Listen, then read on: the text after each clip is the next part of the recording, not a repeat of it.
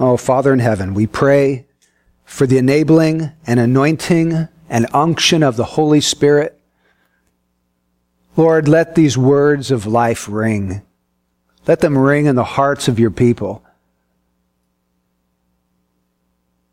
Lord, may they thrill the souls of those who have come today. May they give us ravishings of delight and looking forward to what you have prepared for us. I pray for help today, Lord, that you'd give me the grace to impart this truth to your people. And I pray that in Jesus' name. Amen. John chapter 3, verse 16. For God so loved the world that he gave his only begotten Son, that whoever believes in him shall not perish, but have eternal life. And we have been looking at this verse of Scripture for the last 4 weeks. We've looked at the love of God. The love of God for a world that is sinful and rebellious and corrupt and wretched. The astonishing thing is that the Bible would actually say that God loved the world.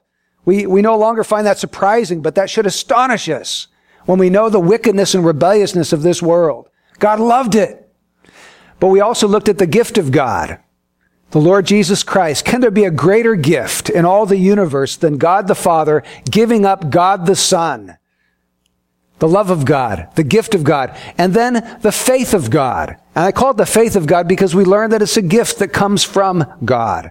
By the work of the Holy Spirit enabling his people to believe upon Jesus Christ. And then we saw the wrath of God last week. I don't know if anything was more difficult for me to preach in that message. It is extremely difficult to meditate on hell. But we saw the unending nature of God's wrath poured out upon a people who will not repent and put their faith in his Son. But then today we come to the last section. Those 4 words, but have eternal life, the life of God, the eternal life of God. Now, when I speak about the life of God, I'm not talking about endless existence. Because everyone, no matter who you are, or whether you end up in heaven or hell, all of us have endless existence. We will spend eternity somewhere. So eternal life is not talking about that. Because the Bible says here in John 3:16, only those who believe on Christ will have eternal life. So it can't mean endless existence. It means something far more precious and far greater than that. And we're going to take a look at that this morning. I want to simply answer one question today. So it's going to be real simple. The question is, what is eternal life? What is it? And I have 7 answers for you, all drawn from Scripture. Number 1, eternal life is the life of Christ. That's where we have to start. It's the life that Jesus Christ himself possesses. Now go with me over to 1 John chapter 1. And we're not going to have the scriptures written out on the screen today, so if you have a Bible, you're going to need it. Or if you want to just jot down the references, I'll read it to you. But it's 1 John chapter 1, verses 1 and 2. John opens up his epistle by saying, what was from the beginning, what we have heard, what we have seen with our eyes, what we have looked at and touched with our hands concerning the word of life. And the life was manifested. And we have seen and testify and proclaim to you the eternal life, which was with the Father and was manifested to us. Now, what in the world is John talking about in verse 1? He's talking about something that he heard, something that he saw, and something that he touched, right? And then he goes on to say, this, whatever this thing is it's also called the word of life. And he says this word of life was manifested, became visible to us. And we have seen, and we have testified, and we proclaim to you the eternal life, which was with the Father, and which was manifested to us. Well, what in the world is he talking about here? Who or what was with the Father and was manifested to us? Jesus Christ. He calls Jesus Christ the eternal life in verse 2. And this is a little bit different for me because growing up as a Christian, I always thought, oh, eternal life is sort of like a gift that God gives you as a reward for accepting his Son. You know, you accept Jesus and then God gives you this gift. And this is a separate little package called eternal life. But the Bible doesn't speak about eternal life that way. The Bible speaks about eternal life as a person. Not a separate gift that he gives you. It's Jesus himself. That is who eternal life is. Go with me over to Revelation 22. Hopefully this will make this a little more clear. Revelation 22 verse 1. Now here John is seeing a vision, and he says, "Then he showed me a river of the water of life, clear as crystal, coming from the throne of God and of the Lamb." Now just think with me about that. John sees in vision form this river of the water of life, living water. Now, where's this river of the water of life coming from? The throne of God, which is also the throne of the Lamb, because they both sit upon that throne. This river of the water of life is proceeding from God, from Jesus Christ, the Lamb. Now, it's interesting, when we go over to John chapter 4, we see Jesus talking to a Samaritan woman, and in his conversation with her, he speaks about this river, these waters of life. There in John chapter 4, he says in verse 7, "There came a woman of Samaria to draw water. Jesus said to her, 'Give me a drink.' For his disciples had gone away into the city to buy food. Therefore the Samaritan woman said to him, 'How is it that you, being a Jew, ask me for a drink, since I'm a Samaritan woman? For Jews have no dealings with Samaritans.' Jesus answered and said to her, 'If you knew the gift of God, and who it is who says to you, "Give me a drink," you would have asked him, and he would have given you" what? Living water. Does that ring any bells? What proceeds from the throne of God and of the Lamb?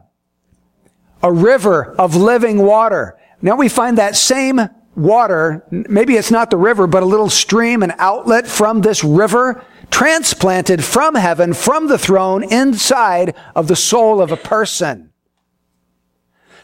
And we remember, eternal life is Jesus.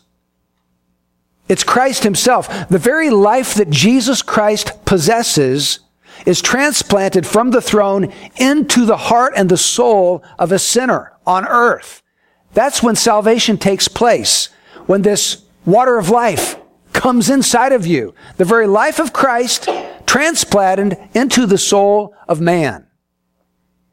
What kind of life does Jesus possess? Well, it's a lot different from the life that we're born with, isn't it? We have biological, physical life. Jesus Christ has an uncreated life. It's underived. It's independent. It doesn't depend upon anybody or anything else. It's a supernatural and all-powerful life. And this kind of life is what God sends into the soul of the believing sinner to save him. Back in the 1600s, there was a man by the name of Henry Scougal. I don't know if you've ever heard that name, but he was writing a fairly lengthy letter to a friend of his who was losing his faith. And after Henry Scougal died, they found this letter, and it was so precious and so profound that they reprinted it. And they reprinted it as a book, and they gave it a title, The Life of God in the Soul of Man. And that is a beautiful definition of what true Christianity is. Unless God's life is in your soul, you're not a Christian. You can do all kinds of other things.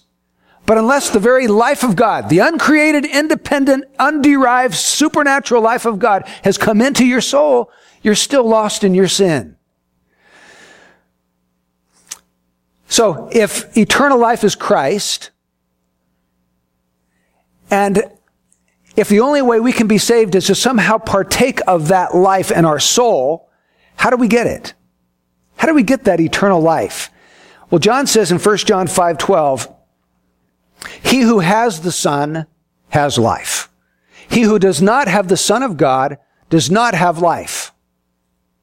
So the way you partake of that life of God is you have to receive or be joined to or be vitally united to Jesus Christ. Unless you're joined to him, you're still lost and dead in sin. It's kind of like if you go into your backyard with some clippers and you chop off a branch from the tree back there. And I would say to you, well, is that branch alive or dead? You'd say, well, I guess it's dead. I said, well, how come? It looks alive to me. I see those green leaves on it. What do you mean it's dead? I said, well, those leaves are going to fall off pretty soon, and we're going to find out that it's going to shrivel up and it's just going to be thrown away and burned because there's no life in that branch. But if we took that dead branch and we grafted it back in where it was clipped off and we put some tape around it so that it stayed there, eventually we would find that the life that is in the tree would flow through that branch, and even though the leaves have all come off, they would start to come back on again and it would start to bear fruit. Why? Because the branch now has been joined to the life of the tree. That's what needs to happen to you and me if we are to be saved. We have to be joined to the living water, that river of living water that flows from the throne of heaven. We have to have that in us or we will perish. If I was helping Debbie cut vegetables for dinner, and I was using a really sharp Cutco knife, and I accidentally chopped off my finger. And there it is over here. Blood's gushing all over the place. I'm bandaging this up, but there's my fingertip, 2 or 3 inches long. Is that finger alive or dead? It's dead, isn't it?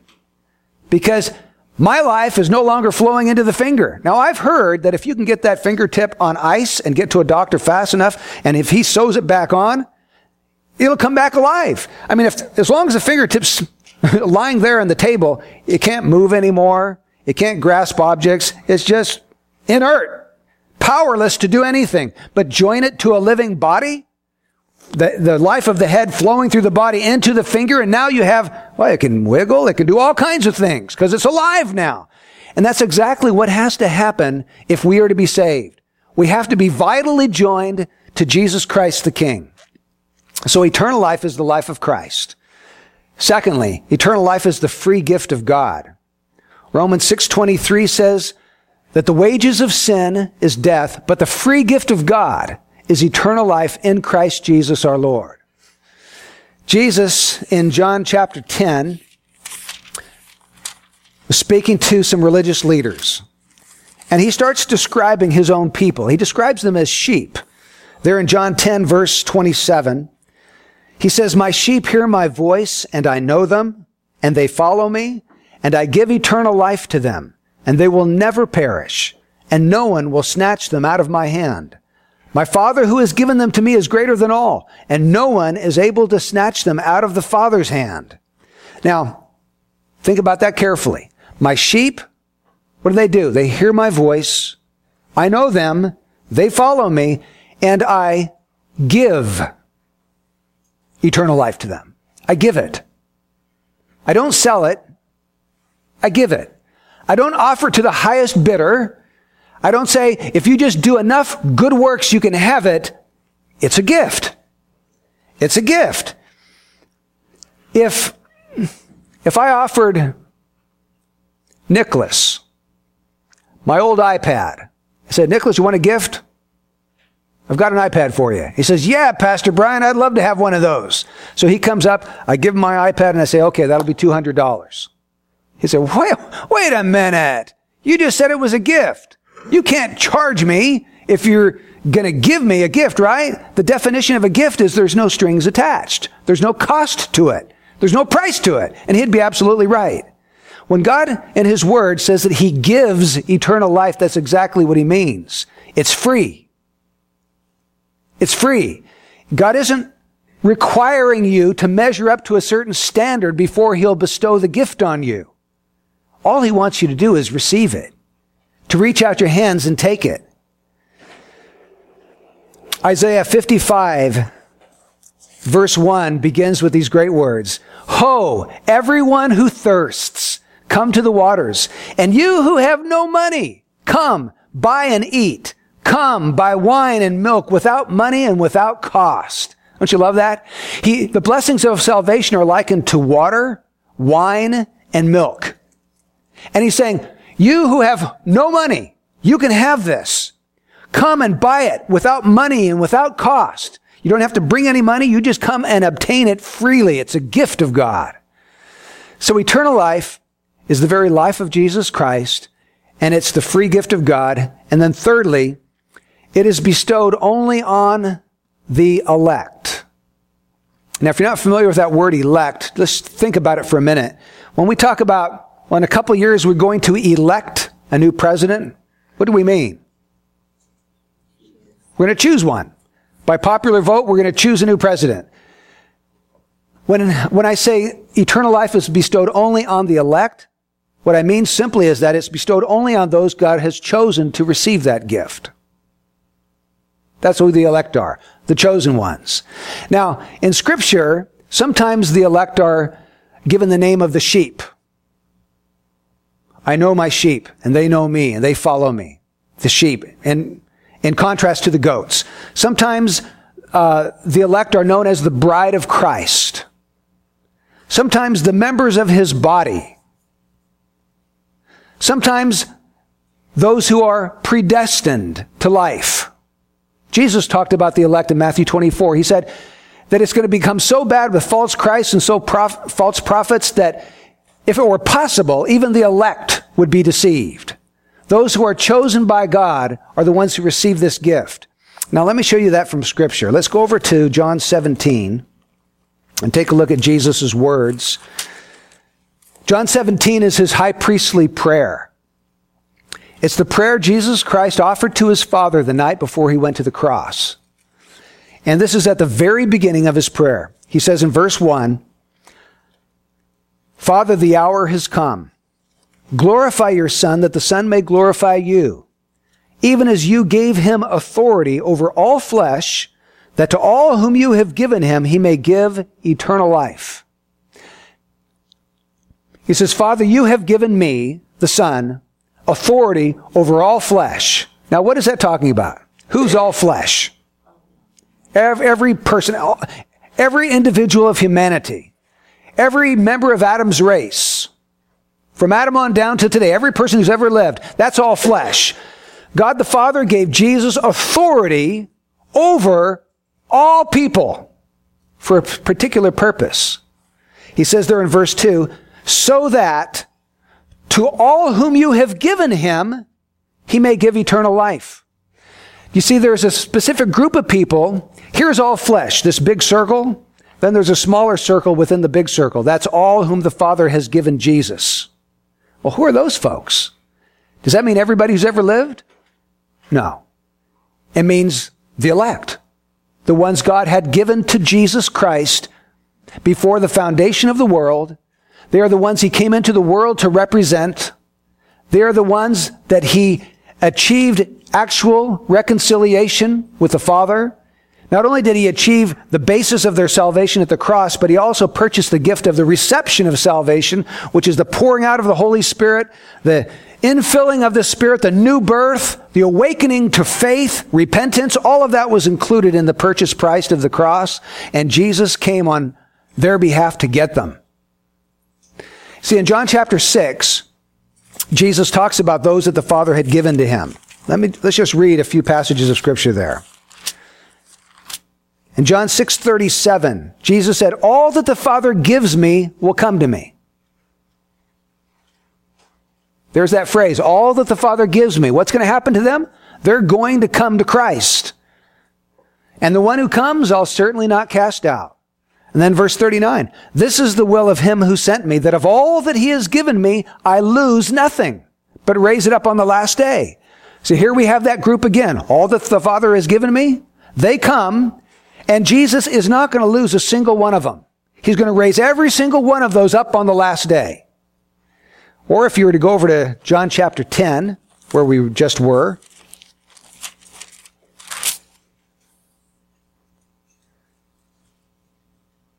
he says in verse 29, my Father who has given them to me is greater than all, and no one is able to snatch them out of the Father's hand. Well, who is he talking about? The sheep. The ones who hear his voice and follow him. Those are the sheep. Those are the ones that were given to him by his Father. But we're not done yet. John 17. There's other references to this group. Verse 9. Jesus in his prayer says, Father, I ask on their behalf I do not ask on behalf of the world, but of those whom you have given me, for they are yours. You see, he's not asking for every person that's ever lived. That would be the world. He's asking for those the Father has given to him out of the world, a subgroup, a subsection of the world. So these are people the Father gave to Jesus. Jesus came into the world to get them. And Jesus says, this is the group that I give eternal life to. I have authority over all mankind so that I will give eternal life to this group, the ones the Father gave the Son. And you say, well, Brian, is that the only scripture you can come up with? No, I'm going to give you another one. Acts chapter 13. Let me show you this one. Acts chapter 13, verse 48. Here we have Paul and Barnabas on their first missionary tour. They come to Pisidian Antioch. They've been preaching inside the synagogues there. And then eventually they go to the Gentiles. And some of the Gentiles start responding to their gospel. Look at Acts 13:48. When the Gentiles heard this, they began rejoicing and glorifying the word of the Lord.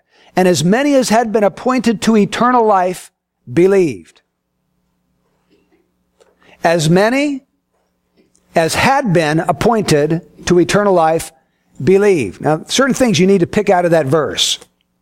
First of all, not everybody in the world has been appointed to eternal life. Because as many as had been appointed believe. Not all people believe. Those who believe, they had been appointed to eternal life. Notice that we're not appointed to eternal life because we believe. We believe because we have already been appointed to eternal life. Do you see that in the text? There is a prior causation. Here is the cause, appointment to eternal life. Here is the effect, belief in Jesus Christ. This one happens before this one takes place. Before the foundation of the world, God appointed certain people to eternal life. He gave those people to his Son who would impart his eternal life to them, into their soul. They would be one with Christ, united to him by faith, and they would live with him for all eternity in the glories of heaven. As many as had been, past tense, had been appointed to eternal life believed. When I was in school, they would line up all the kids in a single line and we were going to play kickball. And the teacher would come out and say, okay, I appoint you and I appoint you as captains. Come on out here and choose the team. Well, what did it mean? I appoint you. I select you. I choose you. Certain people have been appointed by God for everlasting life. If this is a new concept, I hope it doesn't stumble you. It's from Genesis to Revelation. We shouldn't apologize for the truths of God. We should simply receive them and lean on them and let them benefit our soul, because there is such rich, wonderful truth in this doctrine. This is the biblical doctrine of election. So here we have eternal life. It's bestowed only upon the elect. When I lived in Milpitas and pastored a small church there, every Christmas we would go and bring Christmas goodies to a certain number of families within the church. There were just way too many families for us to bring Christmas goodies to every single one. So what we would do is Debbie would make up all these Christmas goodies, and then the boys and the four of us would hop in the car and we'd go around to 4 or 5 homes of those that we were closest to. And we would deliver Christmas goodies and we'd sing them, "We wish you a Merry Christmas," and hand them their goodies, and we're off to the next place. We didn't give those goodies to every family in the church. We gave them to ones that we chose to give to. And God has a gift. It's called eternal life. And God has the prerogative of to give that particular gift to whomever he wills. He's under no compulsion to give that gift to any person at all. We've sinned away any right to the gift of eternal life. If you are giving a gift, isn't it within your control to do with it whatever you want? If I have an iPad I'm going to give away, I can either keep it or give it. And if I give it, I can give it to whoever I want. It's my choice, isn't it? Well, that's the same way with God. He has the gift of eternal life, and he gives it to whomever he will. Let's look at number 4. Eternal life is the present possession of every believer. The present possession. I'm going to look at John 3:36 with you. John 3:36. He who believes in the Son has eternal life, but he who does not obey the Son will not see life, but the wrath of God abides on him. Now just look at the first part of that verse. He who believes in the Son has eternal life. It doesn't say he who believes in the Son will have eternal life. He has it. He has it right now. He has it the moment he believes on the Son. Whoever believes and whenever they believe, they have present possession at that moment, everlasting life. Because through faith, they are united to Christ who is eternal life. They have it. Or John 5:24. Jesus says, truly, truly, I say to you, he who hears my word and believes him who sent me has eternal life. Has it. And he doesn't come into judgment, but he has already passed out of death into life. Folks, you don't get eternal life when you die. You get it when you're born again. When you're born again, you pass out of spiritual death and you pass into spiritual life. You're vitally connected to that tree that's alive, or that river with living water flowing through it, or that body where the head is alive, passing the life into its members. Jesus imparts and communicates his very life to your soul, and you have it at that very moment. Isn't it a bummer when someone gives you a Christmas gift and they say, well, here's your Christmas gift, but you can't open it until Christmas? You say, oh, rats. My goodness. Do we have to wait till Christmas? Gee whiz, God doesn't give the gift of eternal life like that. He says, here's your gift. Open it right now. Start enjoying it this very minute. And we do. The moment you're born again, you start to enjoy the very life of Jesus Christ within your soul. Because he starts changing you and imparting to you that life, giving you new desires and values and a new nature. Everything becomes new. All right, let's look at number 5. Eternal life is accompanied by personal holiness. Well, I changed it since then. That's what I get when I give Oleg my outline too soon. Here's the new one. Eternal life is accompanied by personal holiness. That's what sanctification means. Sanctification means holiness. The root of that word means to be set apart. We're set apart from sin to God. Every Christian goes through a process that we call progressive sanctification. It means he progressively is separated more and more from sin unto God his entire life. It lasts his entire life. And then when he meets the Lord finally, when the Lord comes back or he dies, that sanctification is completed. So he is initially sanctified when he's born again. Then he goes through this process of progressive sanctification, personal holiness, and then he experiences ultimate glorification when he is made completely holy and all sin is eradicated from his life. And that happens when he meets the Lord face to face. Eternal life is always accompanied by personal holiness. Let's look at some scripture. Romans chapter 6.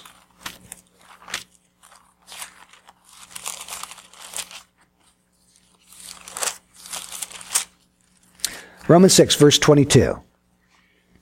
But now, having been freed from sin and enslaved to God, you derive your benefit, resulting in sanctification, and the outcome, eternal life.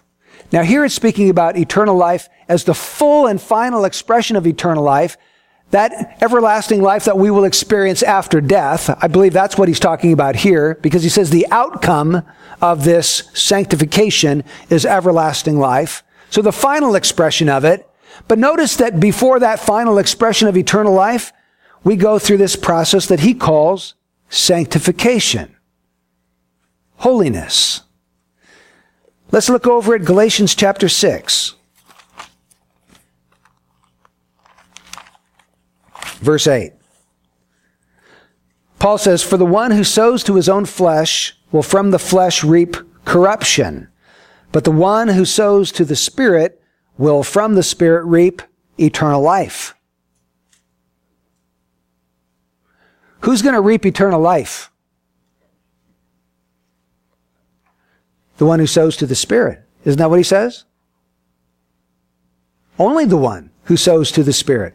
How do you know if you've received eternal life? One of the ways you can know it is you're becoming holy. If you're content to live in sin, it may be a real good indicator that you've never received eternal life. The one who has received Christ truly, who has been made one with Jesus Christ, can't help but become holy. I wasn't planning to share this, but I'm going to. Ezekiel 36. Let me just read this to you.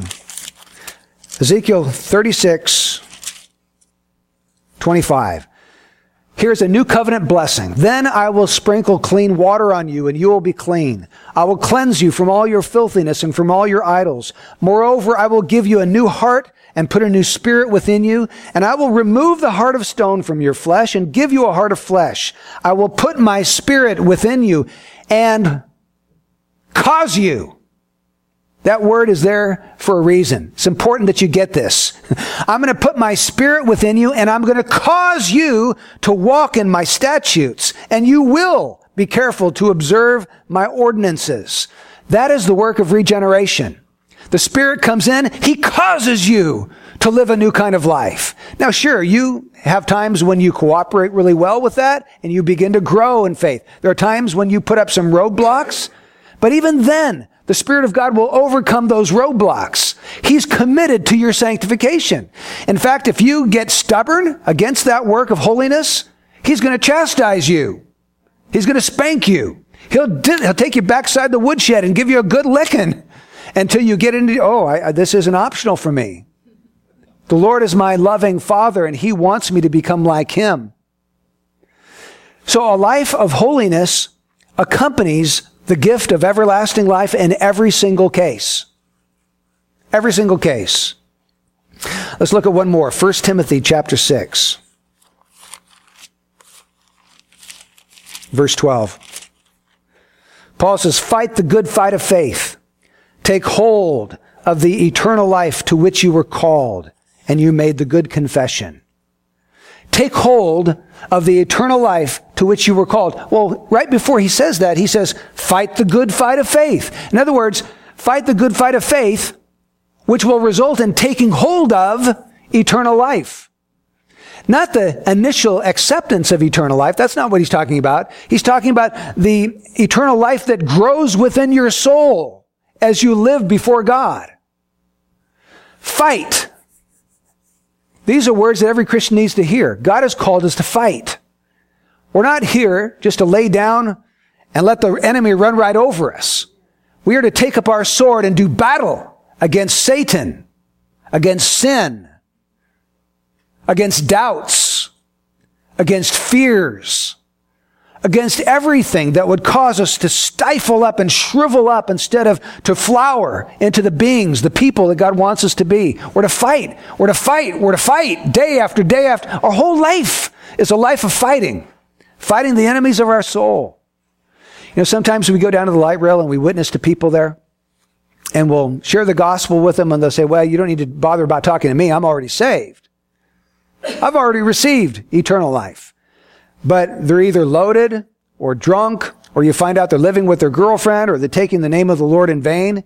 And so many people are self-deceived. They think they have eternal life when they're not living a life of holiness. So if you are determined to go on living in sin, you ought to just drop your profession of faith. Just say, I don't have eternal life if you're going to go on living in sin. Because eternal life will cause you to walk in God's law, God's ordinances, and to do His will. So eternal life is the life of Christ. It's the free gift of God. It's bestowed only on the elect. It's the present possession of every believer. It's accompanied by personal holiness. And number 6, it is to know God and Jesus Christ. That is probably the best definition you can give of it. And Jesus is the one that gives us that definition in John chapter 17. Now we read verses 1 and 2. Let's look at verse 3. Jesus says, this is eternal life. You want to know what it is? That they may know you, the only true God, and Jesus Christ whom you have sent. That's eternal life. that we would know God and know Christ. If you don't know God and know Christ, you don't have eternal life. If you do possess eternal life. Everybody who possesses eternal life knows God and knows Jesus. Now, this is not the same thing as knowing correct doctrine. It's not the same thing as knowing your Bible. It's not the same thing as being able to memorize the Westminster Confession of Faith or to memorize the Westminster Shorter Catechism with all the questions and answers. This isn't the same thing as having solid, sound doctrine. We're talking here about a relationship, knowing a person, walking with that person, talking to them talking to you. If you ask me, do you know Barry Bonds? I'd say, well, I know some things about Barry Bonds. I know he hit a lot of home runs. He played for the Giants. They accused him of using steroids. I guess I know Barry Bonds. No, you don't know Barry Bonds. I'm not talking about knowing a few facts about Barry Bonds. I'm talking about knowing him like his wife knows him. An intimacy of relationship where they're talking every day.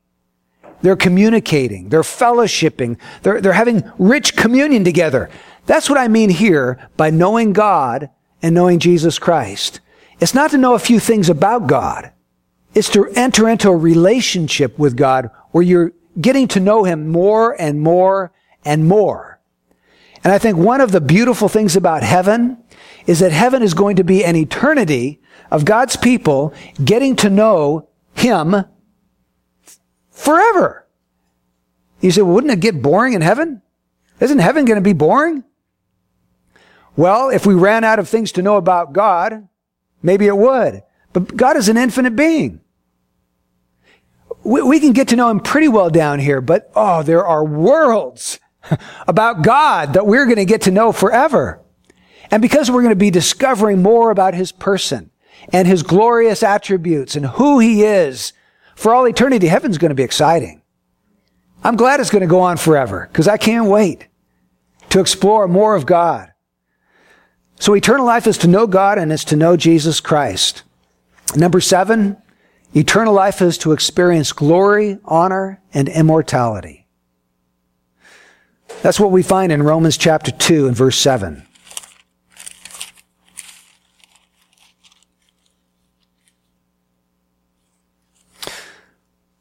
Paul is speaking about those who are seeking God. He says, to those who by perseverance in doing good seek for glory and honor and immortality, eternal life.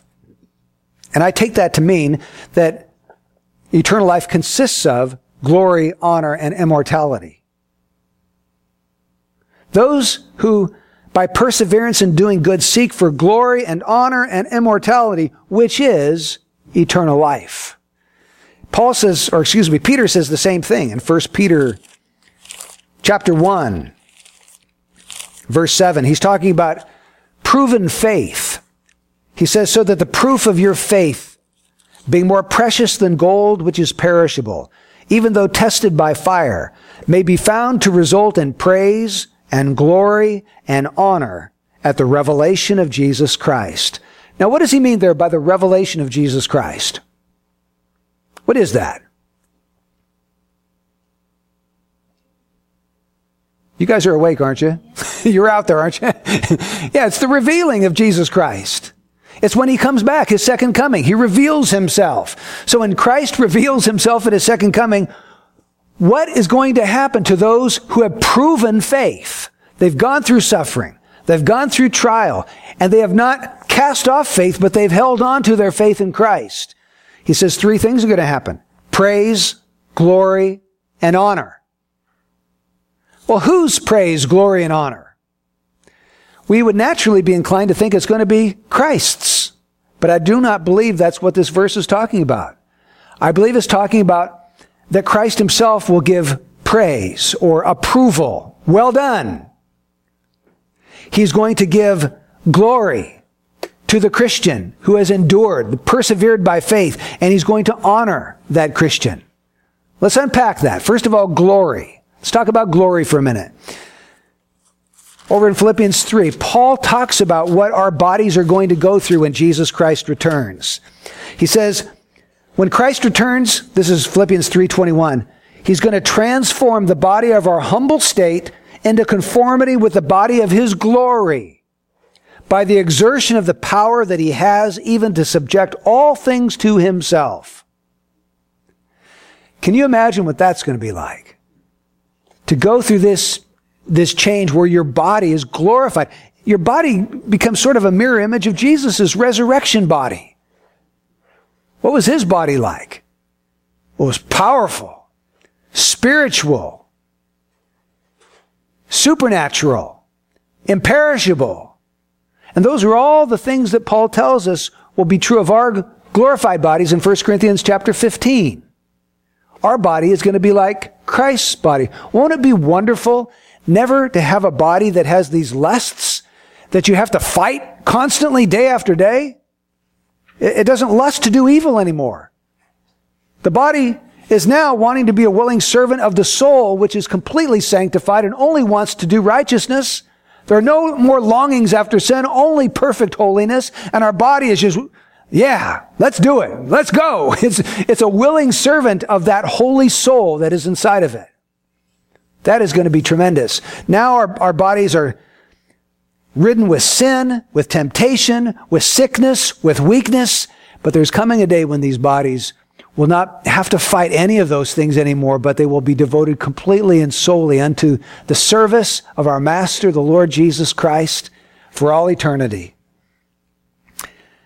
So eternal life is to experience glory, the glory of a new body. And then we're going to shine like the sun in the glory of our Father. What about honor? Honor. Look with me at Luke chapter 12. Jesus here is speaking to his disciples about what it's going to be like when he returns. He says in verse 35 of Luke 12, "Be dressed in readiness and keep your lamps lit. Be like men who are waiting for their master when he returns from the wedding feast, so that they may immediately open the door to him when he comes and knocks." Now here he's talking about what it would be like when he returns again. Look at verse 37. "Blessed are those slaves whom the master will find on the alert when he comes. Truly I say to you, that he will gird himself to serve, and have them recline at the table, and he'll come up and wait on them." Now, if this wasn't in my Bible, I don't think I could ever believe it. It seems so contrary to what I would have anticipated. When Jesus Christ comes, yeah, we're going to be worshiping him, but he's going to have us sit down, and he's going to take off his towel, and he's going to stoop to figuratively wash our feet. He's going to be serving the saints. Does that blow your mind? Jesus, the King of Glory, is going to come and start serving you. Those who have been waiting anxiously for his return, who have been seeking his return. He's going to come and honor you by bending down and serving you. So he's going to glorify the saints. He's going to honor the saints. What about immortality? Well, we saw last week that those who are impenitent and do not put their faith in Jesus Christ will also have immortality, but it will be immortality in the regions of darkness and misery and wretchedness and eternal sufferings. But we're talking here about a different kind of immortality, the immortality of light, the immortality of joy and of happiness and of peace in the presence of Almighty God. So eternal life is to experience glory and honor and immortality. Let's break this down then and come with some lessons. What does all this mean for us? Number one, it means that we need to consider how infinitely important our brief life is upon this earth. Do you think about that very often? It can be easy for us to lose sight of this tremendous, tremendous truth. We only have 60, 70, 80, maybe if we live especially long, 90 or 100 years. That is nothing. That is a dot. That's a blip compared to eternity. And during those years, we are to make preparation for endlessness, either happiness or wretchedness and suffering that will never end. This brief lifetime that we have is preparation for eternity. One of the reasons I really like to read the old writers, like those who lived in the 1600s or 1700s or 1800s, is because I don't know why they seem to have this concept so much ingrained upon their heart that it just oozes from their writings. I don't know why we've lost it today. It is such an essential part of our Christian life to live each day knowing that I am investing either in hell or heaven. Listen to these writers with me. Thomas Brooks. He says, the great weight of eternity hangs on the small wire of time. The great weight is hanging on this thread, supported by this thread of time that we live in, these 70, 80 years. What you do now will count for all eternity. Samuel Davies, a guy I've really been getting to know lately in my studies. I love this man. One of the greatest preachers I've ever read his sermons by. He's up there, I would say, with Whitefield in his sermons. He says, time like an ever-running stream is perpetually gliding on and hurrying us and all the sons of men into the boundless ocean of eternity. That's where your time is taking you. Let's stop. Second by second, minute by minute, hour by hour, day by day, week by week. They're flowing endlessly and irreversibly on into eternity. So you ought to be investing your minutes and seconds and hours and days now into the things that are going to count then. And it is absolute madness not to do that. If you believe this Bible, it's insanity not to do that. Jonathan Edwards said, time is precious for 4 reasons. 1, because a happy or miserable eternity depends on the good or ill improvement of it. 2, it's very short. The scarcity of any commodity occasions men set a higher value upon it. Time is so short, and the work we have to do in it is so great, we have none of it to spare. The work which we have to do to prepare for eternity must be done in time, or it never can be done. Number 3, we are uncertain of its continuance. We could all die today or tomorrow. We don't know how long we're going to live. And number 4, when it is past, it cannot be recovered. Now that makes sense to me. Does it to you? There's not a single one of those 4 reasons that I can reject. They're true, every one. Richard Baxter, the great Puritan, said, heaven will pay for any loss we may suffer to gain it, but nothing can pay for the loss of heaven. Nothing. John Wesley said, I desire to have both heaven and hell ever in my eye while I stand on this isthmus of life between 2 boundless oceans. Now you guys know what an isthmus is, right? It's that little stretch of land and you've got an ocean on this side and an ocean on that side. He says, I want to always stand on this isthmus looking this way and looking that way. And that's how the Christian should live. Have hell in one eyeball and have heaven in the other. Hell to cause you to flee from sin and heaven to run to Christ. These ought to drive and motivate the Christian to live every single day of his life. They ought to help us make the decisions we make. Decisions ought to be made on eternal values, not temporal ones. Oh, Isaiah 55 says, seek the Lord while he may be found. Call upon him while he's near. Let the unrighteous man forsake his way and the wicked man forsake his thoughts, and the Lord will have compassion on him and will abundantly pardon him. So consider how infinitely important your brief life is and invest your time in eternal things.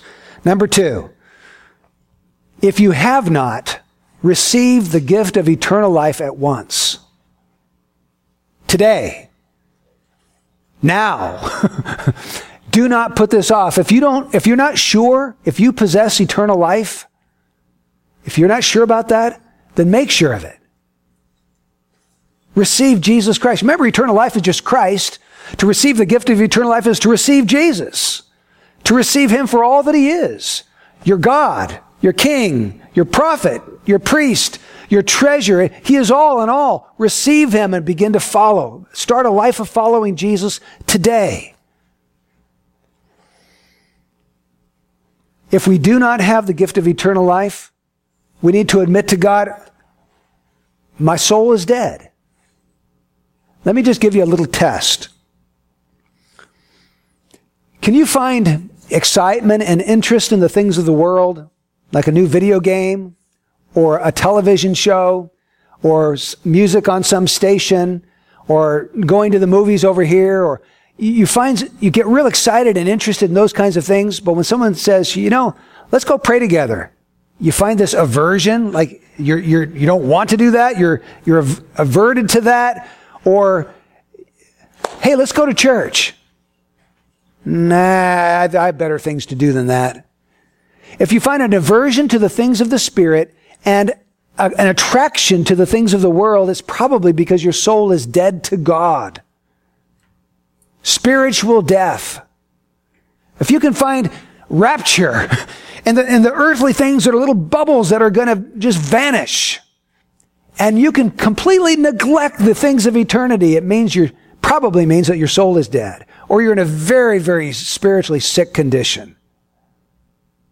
And you need God desperately to awaken you and quicken you. So receive the gift of eternal life today. Receive Jesus Christ. And you can do that right where you're sitting. You can just cry out to him. The Bible says, whoever calls in the name of the Lord will be saved. Call out, cry out. Lord, save me. I know I'm a sinner. I know I'm undone. I have no ability to save myself, Lord. I can't be accepted in your presence by any amount of good works or attendance at church or Bible reading. I need you to come into my soul and make me a new man. Number 3, cultivate your spiritual life. We've been talking about eternal life. That's simply another name for your spiritual life. The life of the Spirit that you enjoy. Cultivate it. It's possible to be a Christian and still sow to the flesh. We do that from time to time, don't we? We plant seeds investing in our flesh rather than the Spirit. And it's possible for us as Christians to grieve the Holy Spirit. Paul says that's possible in Ephesians 4. Do not grieve the Holy Spirit by which you were redeemed for the day of redemption. So it's possible for us to do that. We have to fight sowing to the flesh. We have to fight grieving the Holy Spirit. So what does it mean to sow to the Spirit? What does that look like? Well, planting. If you're going to plant seeds, it means you're going to invest in that garden. You're going to expend energy and effort getting the seeds into the ground. If you were to sow or plant to the Spirit, it means you're going to spend energy and effort investing in your spiritual life, your relationship with God. And so it looks like this: a man who's investing in and exerting effort in a prayer life. This is a man who exerts effort in opening up God's book and reading, meditating upon what he reads, memorizing verses of Scripture, letting the word of Christ richly dwell within him. It looks like a person who invests in a local church, committing himself to a Christ-centered, gospel-exalting, God-glorifying church, Bible-saturated church. Find a church like that and commit to it. Be there every week. Get involved serving in that body. You're sowing to the Spirit as you do that.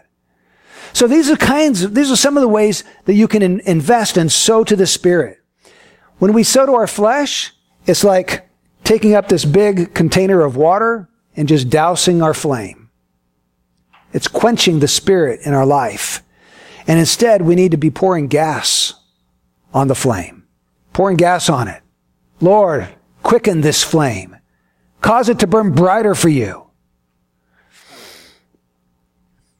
I would encourage you, in addition to reading the Word, to read good books that will help you understand the Word and that will also impart zeal to your Christian life. And we have a book table over here.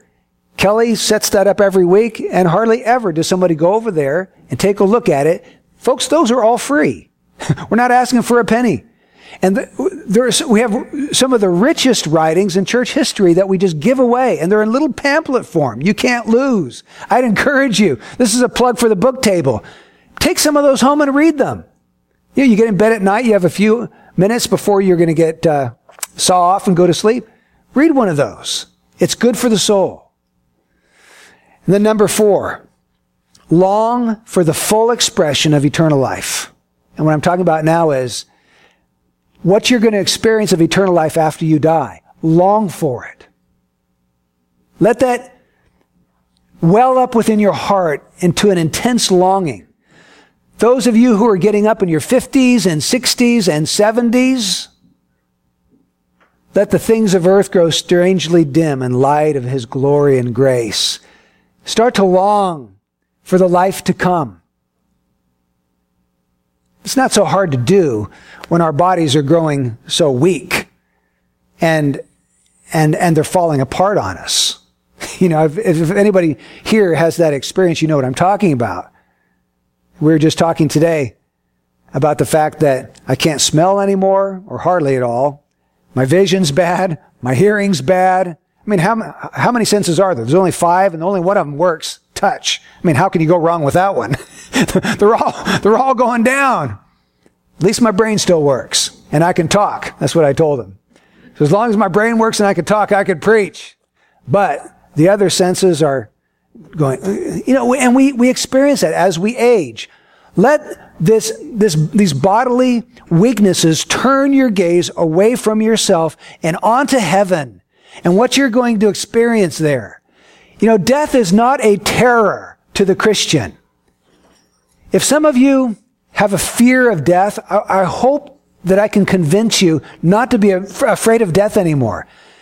Yes, you may have to go through difficult time of pain as the soul and the body part from one another and separate. That's common. And a believer has no guarantee that he's not going to experience that. Yes, you may go through a lot of suffering when you die, but once you are on the other side, it is bliss. Eternal and everlasting, rapturous, ravishing bliss for the Christian as he beholds his God. So I just want to encourage you, long for the full expression of eternal life. Read books about heaven as you're getting older. Start praying, Lord, Jesus, come. Maranatha. And the way you're going to do that is by doing number 3, cultivating your spiritual life. The more you cultivate your spiritual life, the more you'll have a longing in your heart for glory. You can't help it. So cultivate the life of Christ that He's given to you. Let's pray together. Lord, I pray that you would take these simple exhortations and this teaching on eternal life to work deeply within your people today.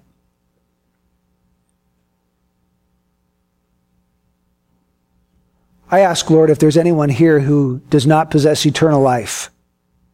And Lord, it's likely that there are such. Lord, would you, first of all, show them that they're spiritually dead in spite of religious activity, and then give them the concern for their soul. Open up a vision of Christ to them as their Savior, one who can save, and enable them, Lord, to cast themselves on His mercy, to cry out for salvation today. And Lord, those saints here, I pray that you'd quicken them with increasing vigorous movements of spiritual life, that they would grow and become more lively. The Lord, they would invest, just like planting seeds, they would plant seeds to invest in their spiritual life day by day. And that, Lord, you would reward all of those efforts with more and more communications of your very person to them. Lord, we are thankful that our inheritance is not just heaven. Our inheritance is God Himself. It's you.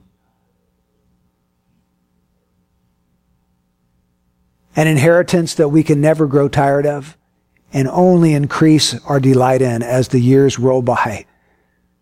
So, Lord, do these gracious works in your people, and we ask it in Jesus' name. Amen.